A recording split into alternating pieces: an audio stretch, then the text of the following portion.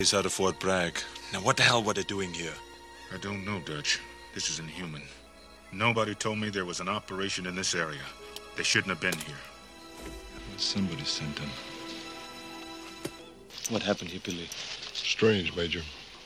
There was a firefight. They were shooting in all directions. Can't believe that Jim Harper walked in an ambush. I don't believe he did. I can't find a single track. Just doesn't make sense. What about the rest of Harper's men? There's no signs. They never left here.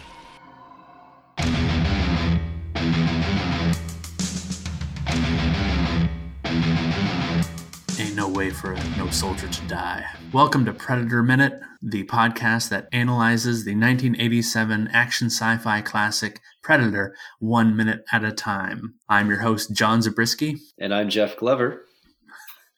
And today we are discussing minute 18 of Predator. Minute 18. All right, minute 18, John. Oh, I have to open it up here. Sorry. Oh, my bad. Let me give a summary. Yeah. I was pausing. I was pausing because I was on the wrong page. Fix it in post. Fix it in post. Never. Well, Minute 18 opens with Dutch asking Dylan what the hell the Green Berets were doing here, and ends with Billy telling Dutch they never left here. They never left here. So we're diving right into the meat of, as it were, of the situation that we didn't see, this much messier noodle incident. That's right. Here we are. Everyone's freaking out. We kind of get dialogue through this whole minute. Mm-hmm. We see all characters, right? Yeah, we see every single character again in this minute. It's really rare. I think that we're going to see all 7 of the team, and that is going to become even rarer as we hit the second act of the movie. Yeah, and they almost all of them have lines, but not everybody, correct? Yeah, everybody has lines or they're moving. Yeah, okay, right, yeah. Or kind of moving across the background. Except for Blaine. Right. Oh, Blaine. Blaine, the sentry. I'm just going, he's just standing guard with that. What does he have first? MP5, I think. And then he that's right. He has something in the duffel. We'll see next minute. So we open up with a conversation between Dylan, and Dutch. And they are understandably appalled and shocked and horrified by their discovery in the jungle. Mm-hmm. Do you want to be Dutch or do you want to be Dylan for this line reading? Oh, okay. Let me get my script in front of me. I'll be Dylan. Okay, here we go. Green Berets out of Fort Bragg. Now what the hell were they doing here? I don't know, Dutch. This is inhuman. Nobody told me there was an operation in this area. They shouldn't have been here. Somebody sent them. Walk. Nice. I like that you delivered that last line because he totally changes tone. Dylan does when he says they shouldn't have been here. Yeah. It's different than just like, I don't know who these people are. It was more like he's letting on like, yeah, I kind of know what's up, but they shouldn't have been here. Like, this is not where they're supposed to be. It's basically playing his hand, in my opinion, that he's almost like scolding these skinned alive soldiers or these dead skinned soldiers. Right. It's like, oh, you're blowing my story here. Yeah. You can see him start to wrestle with his lies here. Right. Like he definitely starts to let on that he knows a little bit more than he's saying. And you get the sense that he is struggling with that a little bit. Yeah, and he visibly is telling us this, that it's hard to tell the truth because he's doing the classic thing where he's looking away half the time he's talking, making eye contact just to sell it a little bit, but he's totally looking at the dog tag. And it's something I missed in the previous minute. You just barely see it on the corner of the screen, but Dutch, as he's giving him the head nod to say, hey, Dylan, let's go have a private conversation. Dutch is very easy, casually giving him the dog tags, just barely on screen. And then Dylan is looking at the dog tag and wondering aloud about, what are these people doing here? They shouldn't have been here. They shouldn't have been here. Right. And Dylan he looks up and down, and Dutch just stares at him the whole time. Like he doesn't take his eyes off of him. He's trying to read him, trying to figure out if he's lying or not. You kind of realize that he knows he's lying and he's trying to catch him in the lie. But yeah, he's given a pretty mean stare down here. Mm-hmm. This is like Arnold, like steroids stare down. He's like looking in the mirror as he's doing the... Yeah. Doing the curls.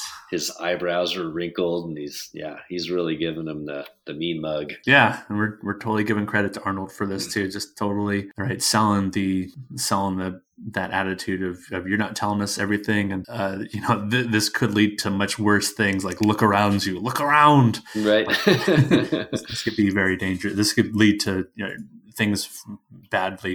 lead to bad things for us. Yeah, look at Hopper's situation. But he mentions that these men are Green Berets out of Fort Bragg. I did a little tiny bit of research, aka a lot of research.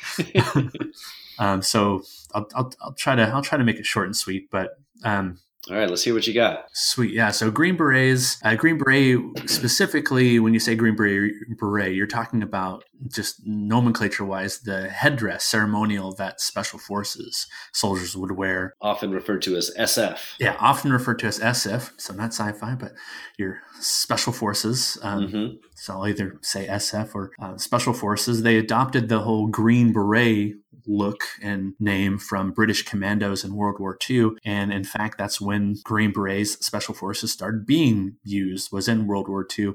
And if you look at the history of them, it's since World War II, they've been involved in every conflict imaginable that the U.S. has been involved in one way or the other, whether it's Cold War, World War II, just various civil wars, the Laotian Civil War, Dominican Civil War, Salvadoran Civil War.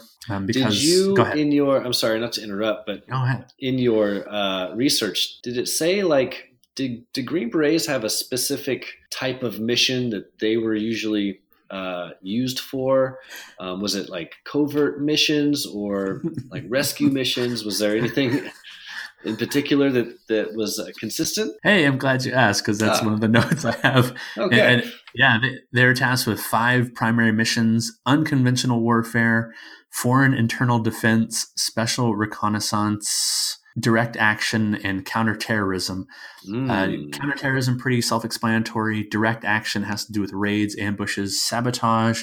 Special reconnaissance or special recon has to do with being dropped behind enemy lines and relaying important information about the enemy back to base.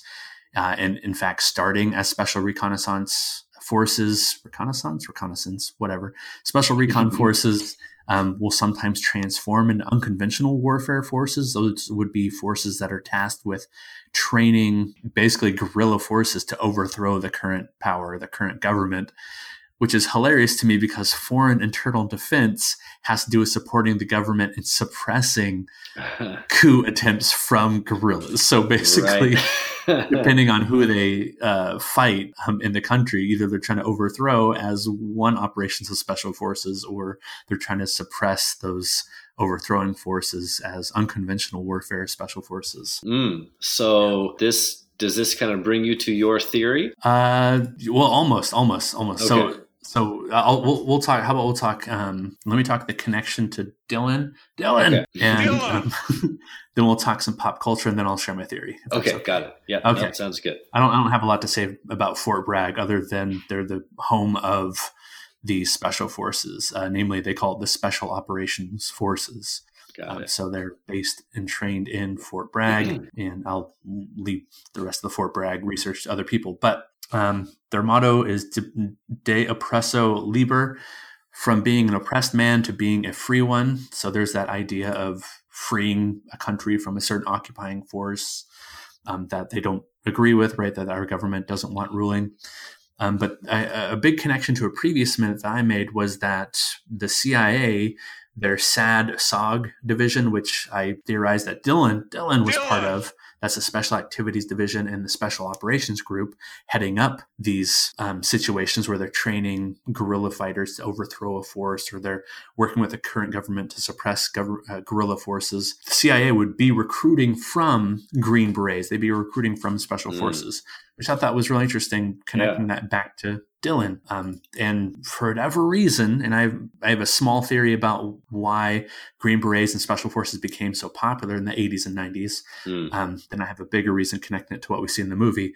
But for whatever reason, Special Forces and Green Beret nomenclature became really popular in the early to mid 80s. We have movies like Delta Force, we have Commando, which has both Arnold and Bill Duke as. I eat green berets for breakfast. Love Commando. And Alyssa Milano. Don't leave her out. And a very young Alyssa Milano. In overalls. In overalls. The film Executive Decision has the Special Forces Counterterrorism Team. I believe that's the team that is totally wrecked in the beginning with Steven Seagal. We're like, Steven Seagal's in this movie? It's like, nope. That's right. That's the one where he dies, like right in the first 5 minutes or whatever. Yeah. Spoiler alert, everybody. Sorry. Alert. Oh, I forgot about that. Lethal Weapon. Riggs is a former Special Forces sniper in Vietnam War. Fun fact, I named my dog Riggs when I was 10 years old after the Lethal Weapon character. It's a true story. That's awesome. Yeah.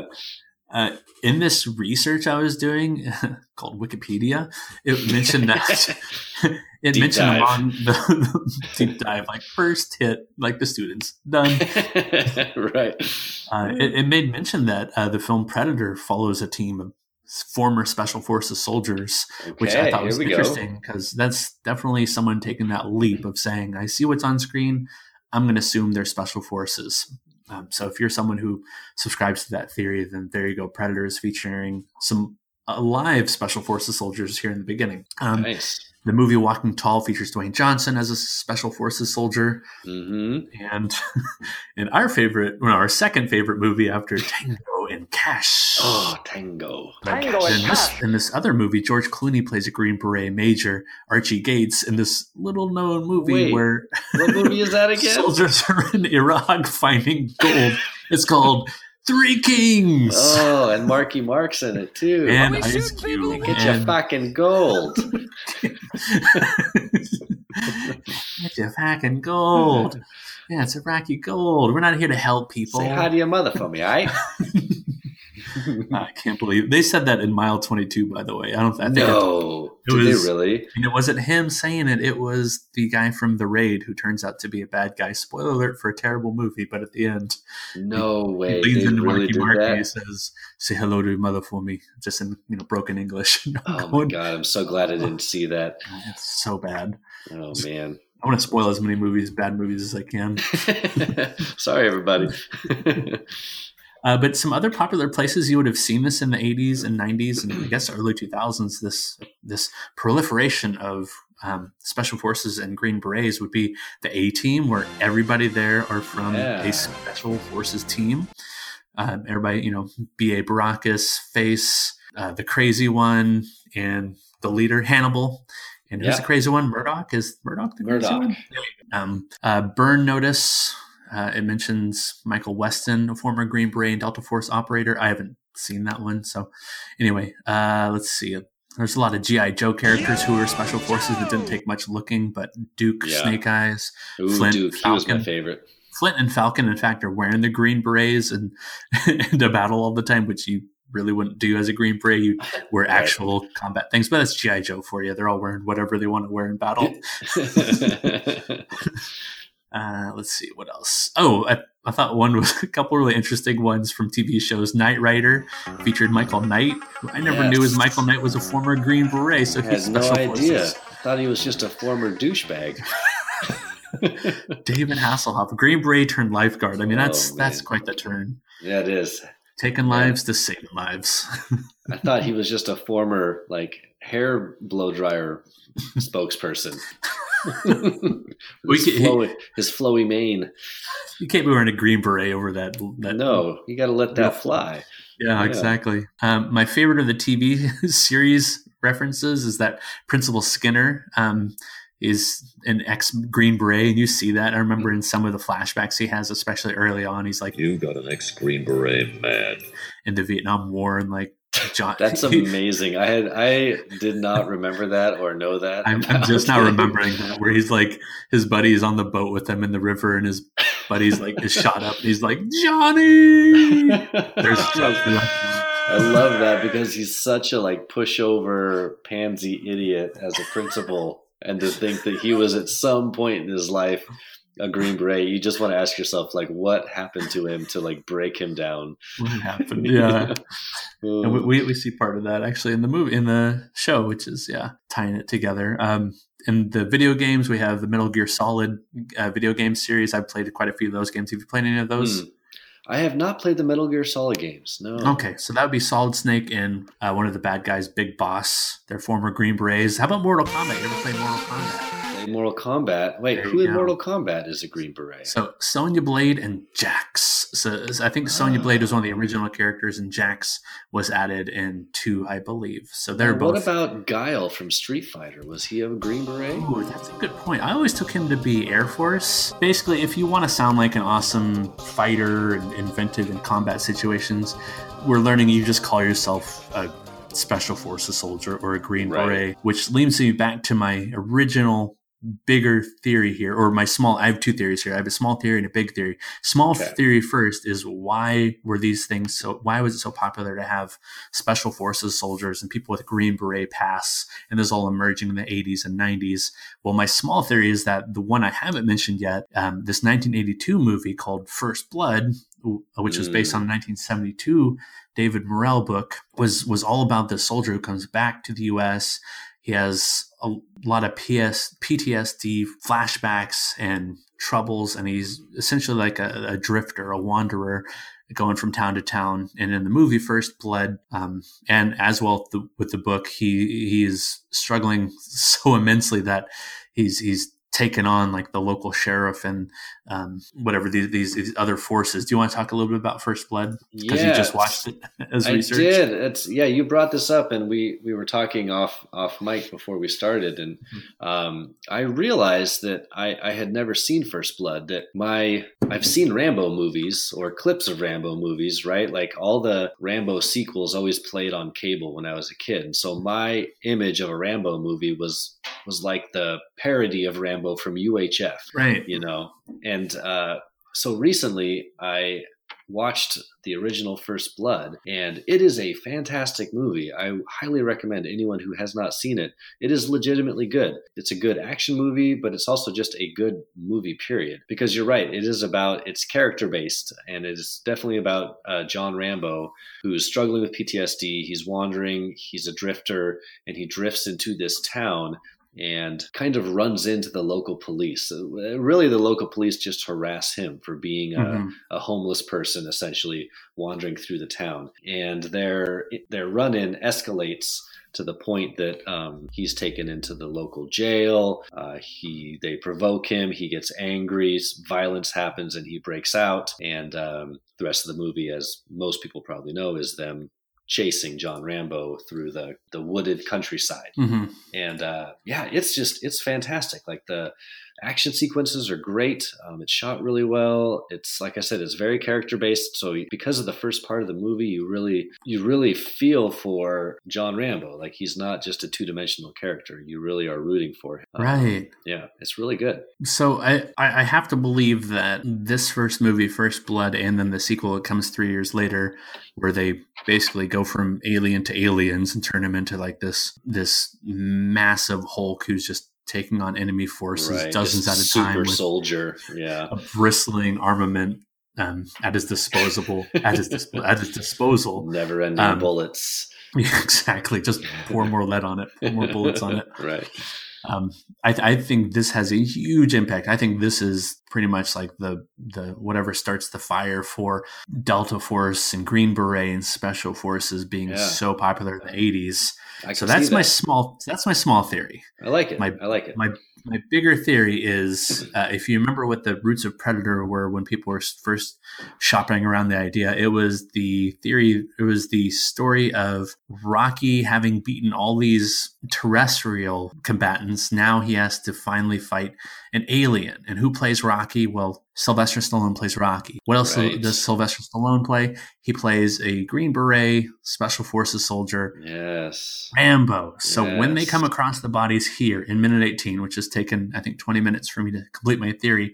When they come across the bodies here in minute 18, I think this is meant to be a placeholder for saying, hey, look, we've had this big bad creature, this big bad force, already taking on the biggest, baddest dudes, these special forces, the Green Berets, off screen, and there was no contest. Knocked him dead, literally strung him up as, you know, not even take home trophies. As a way to say, like, this is your best. Right. Is that your best? That's your best. I'm going to flay them and hang them from the trees. Right. Right. I think this is meant to remind us, when he says Green Berets, I think in the 80s, you would have been saying something like, holy shamoly, that's insane that something could do this that easily to Green Berets. These things I've seen popularized through TV shows and movies and video games as being like these indestructible soldiers, right? As these super soldiers, as the best of the best, as driving around a car that talks to you. There's no way that could there's no way something could take out Michael Knight or and his that hair. Exactly. Michael, I sense a predator. All right. Big theory. What do you think? I like that theory. I think that's spot on. I like the theory that Rambo kicked off the Green Beret trend or craze, if you will, the 80s action movie. And I think that fits in nicely with the theory that Sylvester Stallone was sort of the original framework for this movie. Yeah. Well, John, we are 11 seconds into this minute. Should we move on to the next part? We should definitely move on. So why don't you tell me what happens in the next, I don't know, 10 seconds? Well, we get a little line of dialogue from Poncho, correct? Correct. All right. So, so Dylan and Dutch finish staring each other down. And then Poncho, the camera we can sort of see the bodies in the trees a little bit. And then we see Poncho. And then he says, do you want to be Poncho? Or you want me to be Poncho? How about you be Poncho? He says, I watched this part like 14 times, so I can do it. The gorillas skinned them? Why did they skin them? He says it kind of like a young boy. Yeah. Like his innocence has been taken from him, which I can understand that. Even a special forces soldier would probably be pretty rattled by a bunch of flayed bodies hanging from the trees. So yeah. I'll give him a little credit there. Yeah, and it might be something brand new to all of them, something they've never seen, but he just tends to be a little more vocal when it comes to, I don't know, everything. Like he's good about he's good about letting us know as the audience what to be feeling. He's a good audience surrogate for. Yep, you're exactly scenes. Right. He's kind of saying what the rest of us are thinking. That's true. Yeah, and nobody says anything. That's the only time that we're really spinning on the fact that these soldiers were skinned until Dutch brings it up. Dutch will bring it up in a future scene.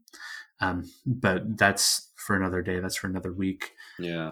So soon after that, we see Mac. Mac.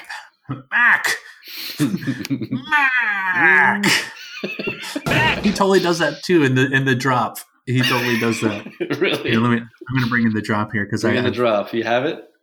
I've actually been making a lot of. It literally just says drop, and then here we go. Mac.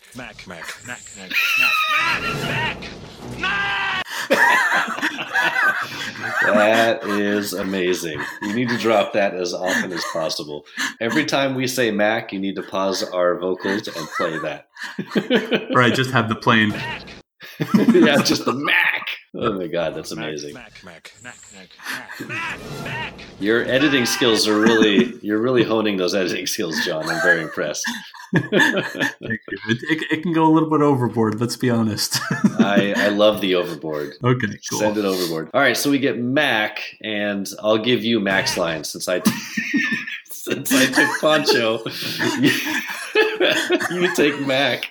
Okay. So Mac walks up to his buddy, and this is, I think, the first time you see any kind of connection between him and anybody else. You see him walk right over to Blaine, and Blaine is clearly our sentry of this scene.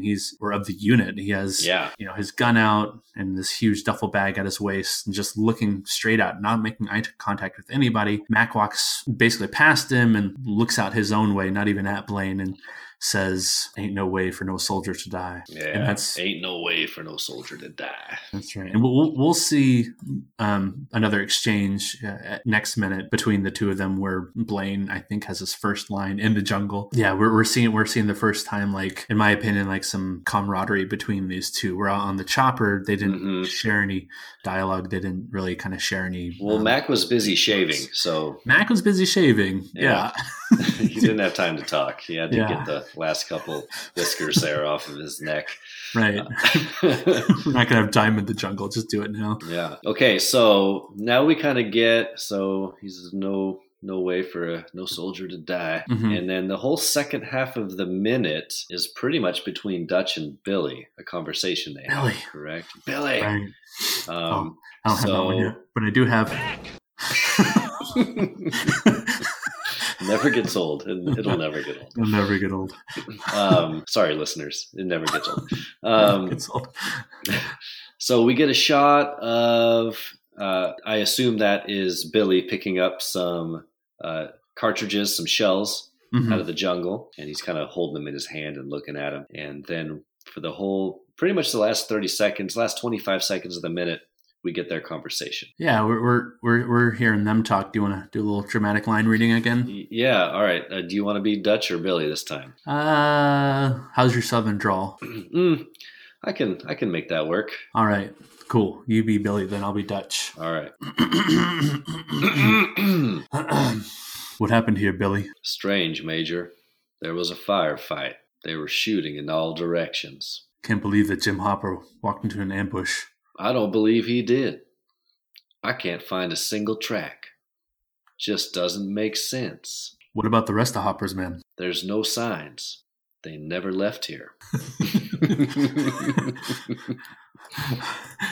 So I mentioned noodle incident. We're definitely having like a bigger, gorier noodle incident than, well, maybe than what happened in Afghanistan, because we don't know what happened in Afghanistan, and we're never going to know what happened here. So that's that. We just know the outcome. I mean, we can guess. Clearly, I mean, the specifics no, but whatever did happen, you know, having seen the film, we know the Predator hangs out in the trees. We can assume that this bunch of soldiers, just Predator dropped down, easily took care of them, skinned them, hung them up, and that was that. Yeah, made some easy work of this squad of Rambos. And in fact...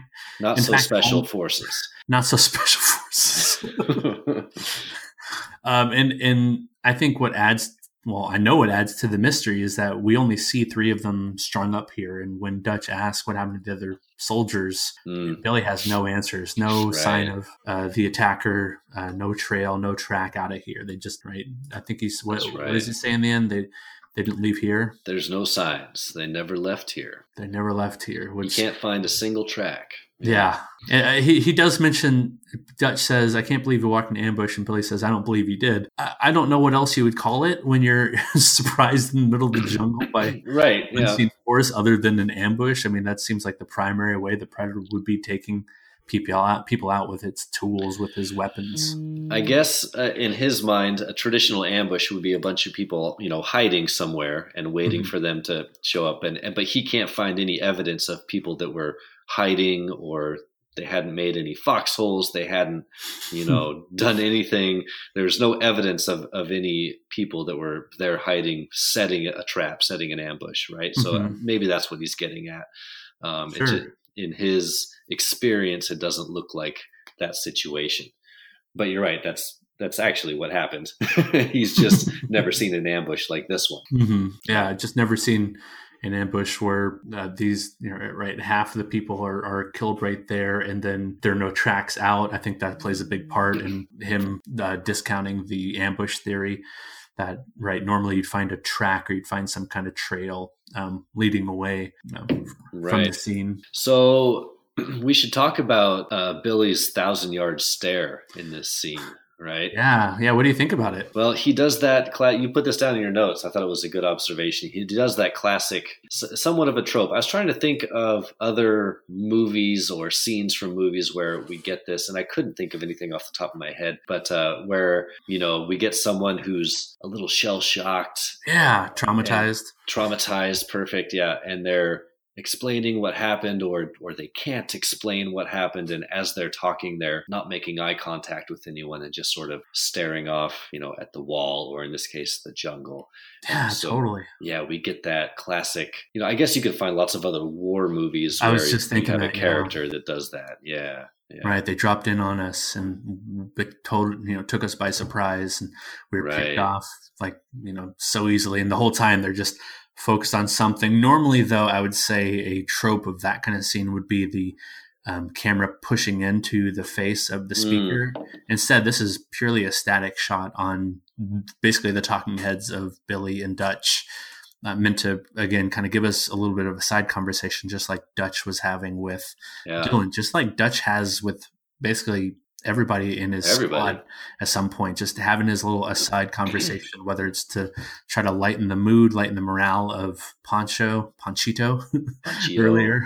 A nice plate of Panchitos, extra sour cream and guac. Sour cream. I like it spicy. I'll take 3 stars. Yeah, and we get some good, some more excellent Arnold facial expressions, non-verbal acting in this scene. You mentioned the kind of his little double take, that he does. Yeah, it's just the kind of like he's looking away too, and then Billy mentions, right, I don't think it was an ambush, and then Dutch has to look back down on him, just like I'm taken aback by what he just said. Right.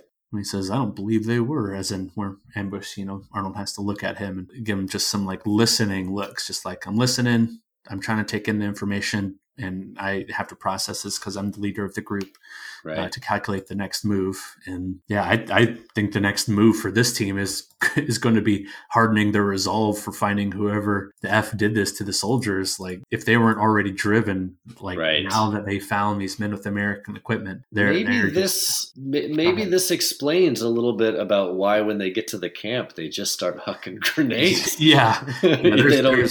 They stop giving a shit. They don't care. Yeah, they just, let's push this car down the hill. Let's throw some grenades. Like, F these guys. Right. Like, we're not going to get skinned. We're just going to throw bombs at you. Right. We can send them all to hell. We're not going to be asking any questions. Yeah. So I don't. Maybe I was overreacting earlier. Maybe that whole scene makes perfect sense. Yeah. I when you put in that context, especially with the next minute, like that is when Blaine pulls the minigun out of the satchel and it says payback time. Yeah.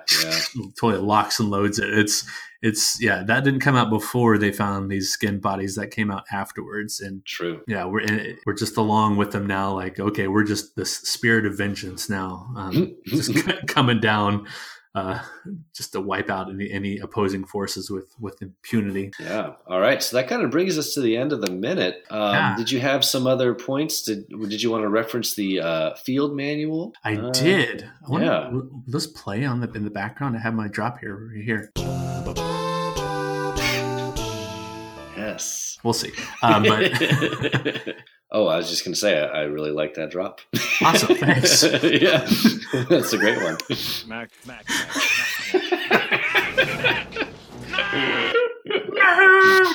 I love that last one. Mac.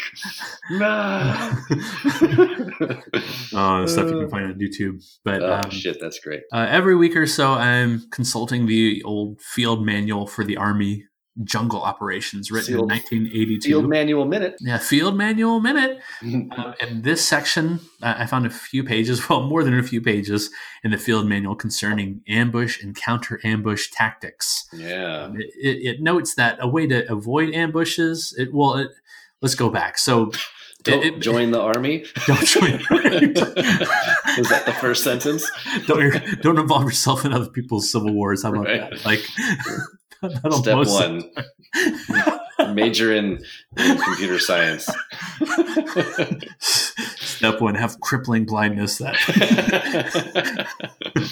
Step 1, chop off your left foot. I think that was a movie with Daniel Day-Lewis, right? Oh, right. That's right. All right. Step 2, find Saddam's gold. I'm sorry. The fucking gold. Fucking gold. Jungle Operations does not mention any kind of gold seeking, but Jungle Operations talks a little bit about when it introduces ambushes. It speaks of ambushes as a way for whoever is using the ambush to gain the initiative, to resupply based on, the fallen things that they can pick off the cornered prey. They can disrupt enemy operations with ambushes. They can capture prisoners. They can gain enemy intelligence, but they can also just plain destroy enemy forces. And that is totally what the Predator is going with in his ambush that we do not see. It says to avoid ambushes, you need to be alert, have good noise discipline, well-rehearsed signals, and it's something I totally feel that Dutch and his team have mastered when they're moving through the jungle all the time. They're moving quietly, except in this one, obviously, they're doing some exposition dump. Sure. But, you see him use the hand signals. You hear him saying, like, no noise when he's talking about pursuing the trail. And then my favorite of the ambush tactics, if you are ambushed, it says the key is early detection followed by reflex type counteraction, a high volume of return fire, and relentless pursuit. And yes. We see a high volume of return fire when Blaine is taken read down. that page. Yeah. Everybody read that page. Right. His will and testament, I think, said, "When I die in the jungle, pick up my minigun and just return fire at a high volume." Do you think off camera he was like, "Remember page 47. Remember return fire."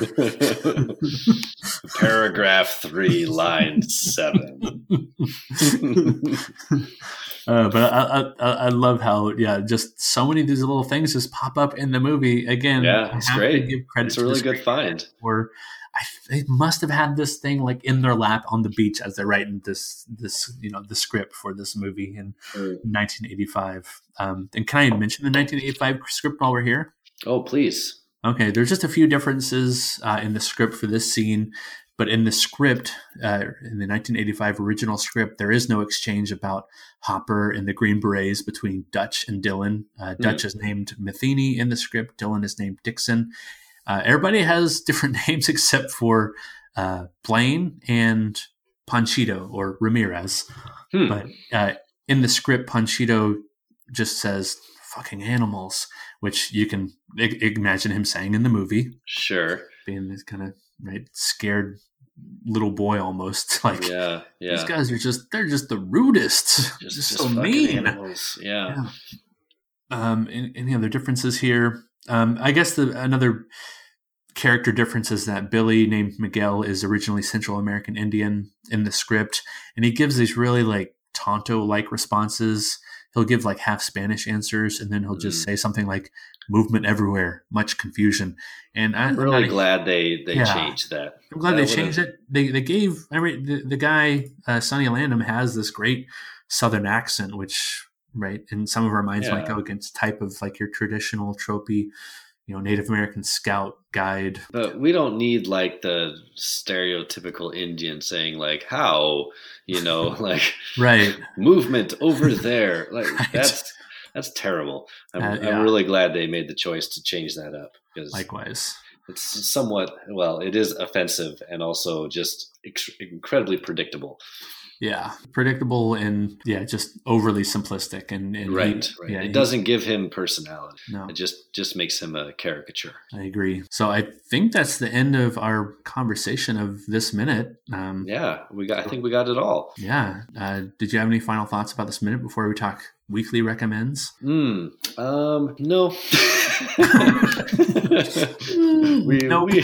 we really did cover it all, I think. I think we gleaned everything from this. Yeah, I was going to talk about the score and the music a little bit, but in this minute we don't get a lot of it. Because the dialogue is going, and there's we don't get like a dramatic reveal, or there's not really a suspenseful buildup at all. So that the score kind of dissolves into the background a little bit here. This minute. It's something I meant to mention with the Indiana Jones guys here last week is that the previous minute had this great moment in the score when they are all just looking up at the bodies. It's not like this horror score. It's not this suspenseful score. It's like this Indiana Jonesy kind of music of like when you just discovered something, not even like something gruesome necessarily, just like this kind of high reflective strings, just this and you're just wondering like, what is that supposed to be making me feel? Is it supposed to be making me feel like some kind of relief, or something like really reflective about this minute? And I don't know, but I really liked that one, but I didn't have a chance to talk about it last week, so there you go. Yeah, it's hard to get everything in there. Yeah, I agree. In just a minute time, yeah. Well, awesome. All right. Yeah. Do you want to recommend something for the listener to check out? Sure. Can I recommend a small handful of movies that I've watched recently? No. Yes. Okay. Yes. All right. So I've got 2 newer movies and 1 old movie. So my newer movies is, well, the first one is a film that came out this year that is called Bodied. And it is, this is a movie that I liked way more than I probably should have. It was, I can't remember the director's name. It was directed by the same person that directed a movie called Detention that came out a couple of years ago that is somewhat of a modern cult classic. I'm actually not a huge fan of Detention. It's kind of a tongue-in-cheek horror movie.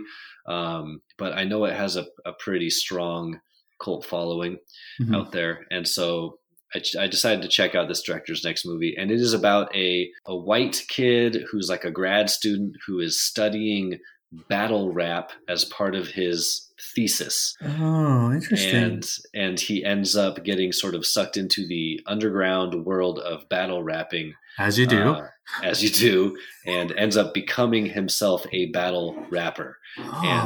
And it is sort of part 8 Mile, but also it's somewhat self-aware and kind of a comedy. And I don't know. I watched it late at night last weekend, and I was totally entertained by it. Like I said, I probably enjoyed it much more than I should have. But I that was called. It was called. Thank you. It was called Bodied. B-O. Yes, nice. Wow, serendipitous. Yeah. My next movie is before you go on, do I have it correct that I think, does bodied mean when you're pairing up your hip hop vocals to like an already existing beat? I think so. They this is 2 white guys talking about underground battle rap minute. In a scholastic sense, of course. And how did thus body? In the movie, they use it as a term meaning kind of like you got bodied, like, or as sort of a way to say that you nailed it, right? Like just bodies. Exactly. And so that's what I think it means. Okay. Yeah. Okay. And then my second movie is a horror movie. Anyone that knows me knows I love horror films. I know you're not a big horror fan, John, so you might want to skip this one. But This is a horror anthology that just came out recently. It's available on VOD. You can rent it. And I listened to another podcast called Shockwaves that is about it's a horror movie podcast. It's great. I think it's the best one out there. One of the hosts of Shockwaves, her name is Rebecca McKendry. Her and her husband wrote and directed their own movie, and it's a holiday themed horror anthology. It's called All the Creatures Are Stirring, and it's pretty good. I am recommending it because if you are a fan of horror and independent horror, you should support smaller independent horror projects. When you watch the film, you can tell that it's a smaller film with a lower budget, and it was maybe a director's first movie. But I thought it was fun and pretty cool that she was able to make this film. And I always love seeing women directors in the horror world because we need more of them. Awesome. Yeah. So All the Creatures Were Stirring. I think I remember seeing your tweet about that. Yes. In support of that movie. Awesome. Trying to get it out there. Yeah. All the Carl Hungus followers, like it just popped right up on their phones. Just flooded. Yeah. Just flooded her. She's already greenlit for the next project because of me. You're welcome, Rebecca McKendry. Shout out. Did you have any other recommends? Oh yeah, I was going to do one more, and this is an older movie, but I recently revisited a Jackie Chan film and realized how much I still love it, and it's called Operation Condor. Oh yeah, yeah. So in the early '90s, when Jackie Chan became famous in the U.S. Because of Rumble in the Bronx, the studio decided to go back and find some of his older movies and re-release them in the U.S., trying to kind of cash in on his newfound fame. Sure. And one of them was called Armor of God 2, which they changed its name to Operation Condor for the U.S. release. Which they did all the time for all his U.S. releases, right. I've noticed. Right. And I remember going to see this. So I discovered Jackie Chan when I was a teenager. And I remember going to see this in the theater when I was I want to say 17. And I remember loving it, but I had never seen it since. So I gave it a rewatch and still holds up. It's freaking awesome. Operation Condor. It's kind of hard to find. But at the very least, watch the first half hour because there is a chase scene that culminates with him flying off of a car and catching a cargo net hanging above the water that is fan-fucking-tastic. So wow. Highly recommend Operation Condor. Is that the one that ends and they're on a mountain and that's where the climactic battle happens? It's like some mountain lodge, I think? Yeah. Well, it's I think it's like a pyramid, like a desert. Oh, so no, not at all. but it is on top of a large sandy hills. Okay, I must be thinking of another Jackie Chan movie. Does this movie have high flying stunts and just kick butt action nonstop from beginning to end? It does. Okay, it does. I think I know that movie. Yeah, weird. Jackie Chan. They all run together. I get it. Right. Yeah. Right.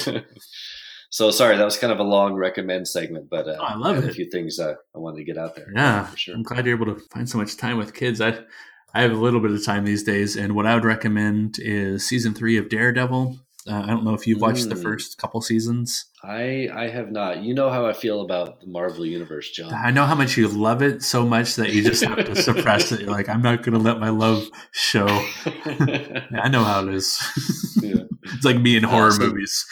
Right. So that's exactly right. So your job is to take care of that side of pop culture, and I'll do the other side. Oh, speaking of which, Mike and I are going to go see. Shout out to Mike Fleming. We're gonna go see Spider-Man Into the Spider-Verse tomorrow. The animated one. Yeah, I'm really excited about it. I think I've heard it's good. Yeah, I've heard it's good too. And at the end of Venom, you're able to see a little 5-minute clip. It was cool to see. Really kinetic and really funny, and looks like some good character-driven moments. But nice. Well, you'll have to give us your full review next week. Totally. That's something I recommend. Though, I recommend, like I said, is Daredevil season 3. If you've been following Daredevil the first 2 seasons, and like me, you skip Defenders, which is it's like the all-star where they pulled together like Daredevil, Iron Fist, Jessica Jones, and Luke Cage. It's like 3 other series I never watched, but they pulled them all together. Pulled them all together for this super season of them fighting some big bads. I didn't watch it because I was pretty bored in the first couple episodes. But anyway, fast forward to Daredevil season 3. Daredevil's walking out of that situation somehow and recuperating and all that jazz. But what they really do well is introducing this new villain. I don't want to spoil anything and say who the villain is or his origin, but just know it's a well-known Daredevil villain. And I think they treat not only just the character and the background really well, but they do some amazing camera work. Now that I'm having a better eye for camera work, they're doing so much with the camera if you're paying attention to tell you about the character's mental state and the character's motivations and the isolation of the character to really visually tell you everything you need to know before you hear him speak or hear his thoughts, see his flashbacks. So recommend Daredevil season 3. You can find that on the old Netflix. Excellent. Yeah. All right. So I just want to give a shout out for Chaosware doing our music for the intro and the outro, the heavy metal version of the Predator theme, originally by Alan Silvestri. That's Chaosware, Kaosware. And give credit to Smooth McGroove, who does the acapella versions for great name. Yeah, the video game theme songs. And you can find him online or on Twitter. Oh, speaking of Twitter, Jeff, where can people find you? Oh, glad you asked, John. That would be Carl with a K _ capital H Hungus 314. My name is Carl H. Bin Expert. Please come follow me. And where can we find you, John? Oh, thank you for asking, Carl Hungus. You can... Sorry, that was Smooth Groove. There we go. Nice. Man, we're going to use that. Yeah, way too many times. Yeah. So sorry. Not sorry. Not sorry. But if you have some really cool Green Beret Special Force references or want to correct us on something we did wrong, which is unlikely that ever happened, you can email us at predatorminute@gmail.com. We're also on Twitter and Facebook at Predator Minute Podcast. We are hosted on SoundCloud. Thank you, SoundCloud. And just find us on any old podcatcher app out there. And for Predator Minute, I've been John Zabriskie. And I am Jeff Glover. And until next time.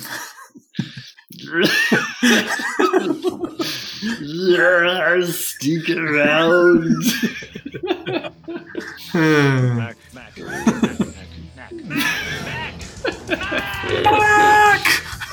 Mac!